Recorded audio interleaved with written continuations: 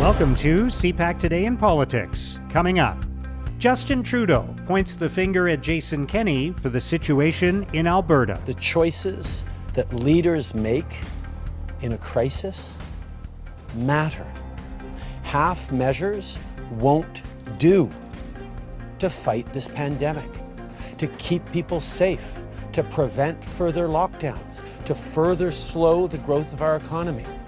And that's at the heart of the choice Canadians need to make in this election. Erin O'Toole is asked if Kenney made mistakes in Alberta's handling of the pandemic. As Prime Minister, I will work with all premiers, regardless of strike, to fight against the pandemic. A pandemic that we need to fight. And Mr. Trudeau didn't fight. He called an election. And Jagmeet Singh says there's enough blame to go around. Well, there's no question that Mr. Kenney is to blame here and that his leadership has been horrible. But it doesn't also dismiss the fact that Mr. Trudeau called an election while the fourth wave was hitting hard, while everyone knew that it was going to hit. It's Friday, September the 17th. I'm Mark Sutcliffe. Let's get right to the top stories from the election campaign this morning. We're joined by Toronto Star national columnist Althea Raj. Good morning, Althea. Good morning, Mark. How much do you think this week's events in Alberta, the fact that Premier Jason Kenney has had to apologize, say his government got it wrong, and introduce new levels of lockdown in the province in response to rising COVID infection rates. How much is that playing into the federal election campaign in the final few days? We've heard Justin Trudeau, Erin O'Toole, and Jagmeet Singh all talking about it. And in particular, Justin Trudeau is saying an Erin O'Toole-led government would have put Canada in the same situation. O'Toole, in turn, is saying, well, we shouldn't have had an election during the pandemic, and this is evidence of that. So do you think it's going to be a factor? I think it has the potential to be a big factor. Two reasons. You talked about Jason Kenney on Wednesday announcing a state of emergency. Basically, he's reversed himself on vaccine passports. He's also calling on people not to think about vaccination as a personal health decision, but as one that puts all of society at risk. And then we saw Premier Moe on Thursday basically say that big changes are going to be coming to his province as well because there's just too many cases. This Delta variant is rapidly spreading through these provinces.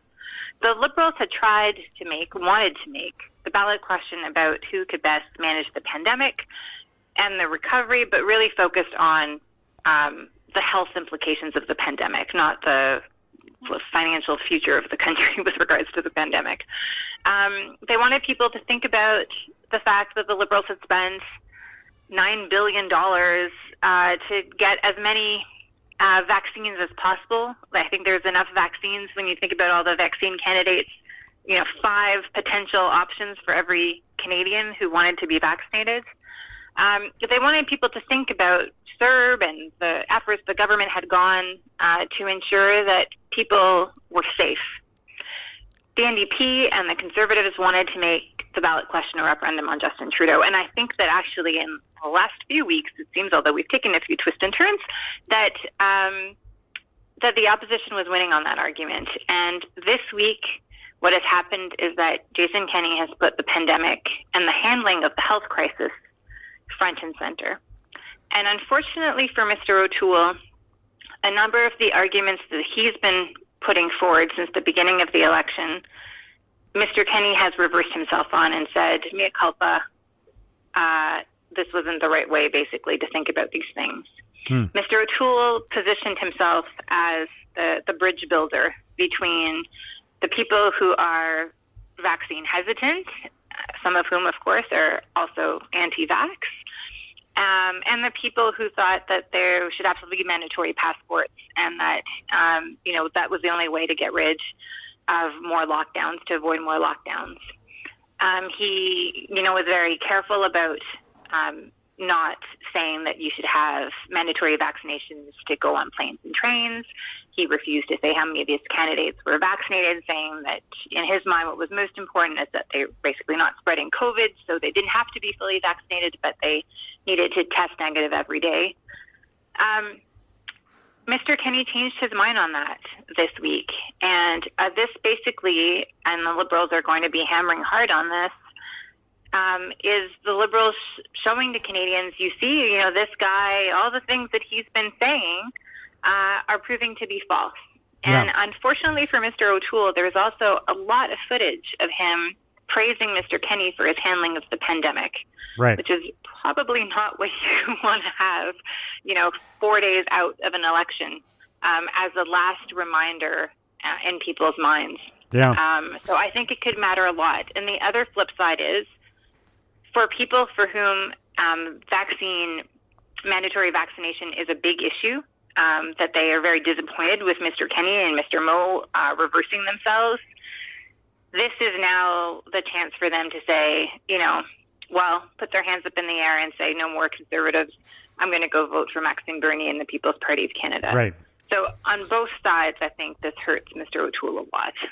Do you think you outlined kind of two ballot questions? One was the unnecessary election, and the other was the kind of the handling of the pandemic and even just the sort of the risk of changing to an Erin O'Toole government, which is the one the Liberals want.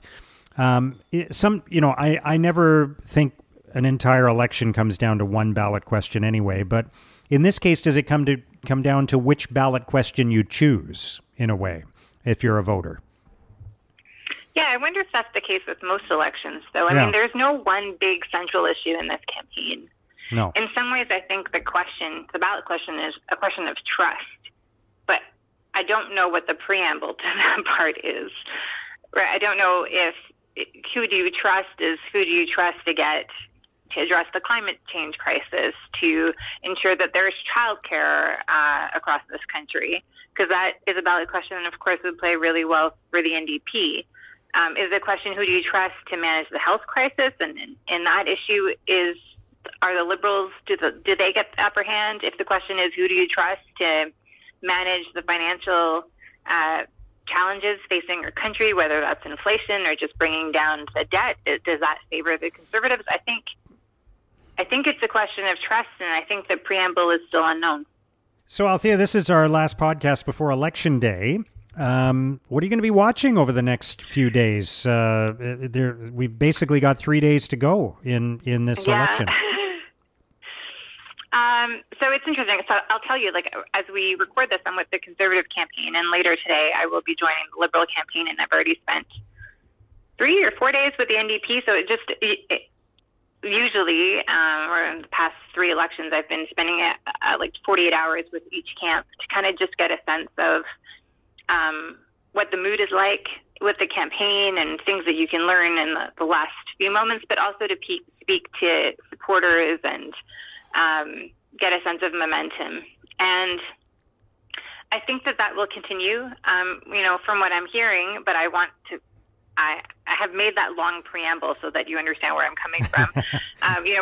We travel in these basically self-contained units where you don't have a lot of interaction with the public. But my sense is from talking to people, and that includes cab drivers that get me from one place to another, there is not a lot of enthusiasm in voting Liberal. Lots of people that I've met have told me that they voted Liberal in 2019 and in 2015, and they're not sure who they're going to vote for this year. So I think it will be, and what I'll be watching for is to see what the mood is like on the Liberal camp, and whether or not you get a sense that people are motivated and they're excited about what they're hearing at the doors and getting their vote out and whatnot. A lot of this seems like it's going to come down to ground game because the polls are so tight. The Liberals seem to be, increasing a lead in Ontario. I don't know how the Bloc Québécois and the boost that as we say in French, la question qui choque, the question on Bill 21 and Bill 96 and this question of racism in Quebec, how that is going to shake out with tight three-way races. I mean, so many races in this country are, I think about in Vancouver, for example, in the greater Vancouver area, in the regions of Quebec, in southwestern Ontario, around the GTA. The three-way races are impossible to call. So whose troops are more motivated?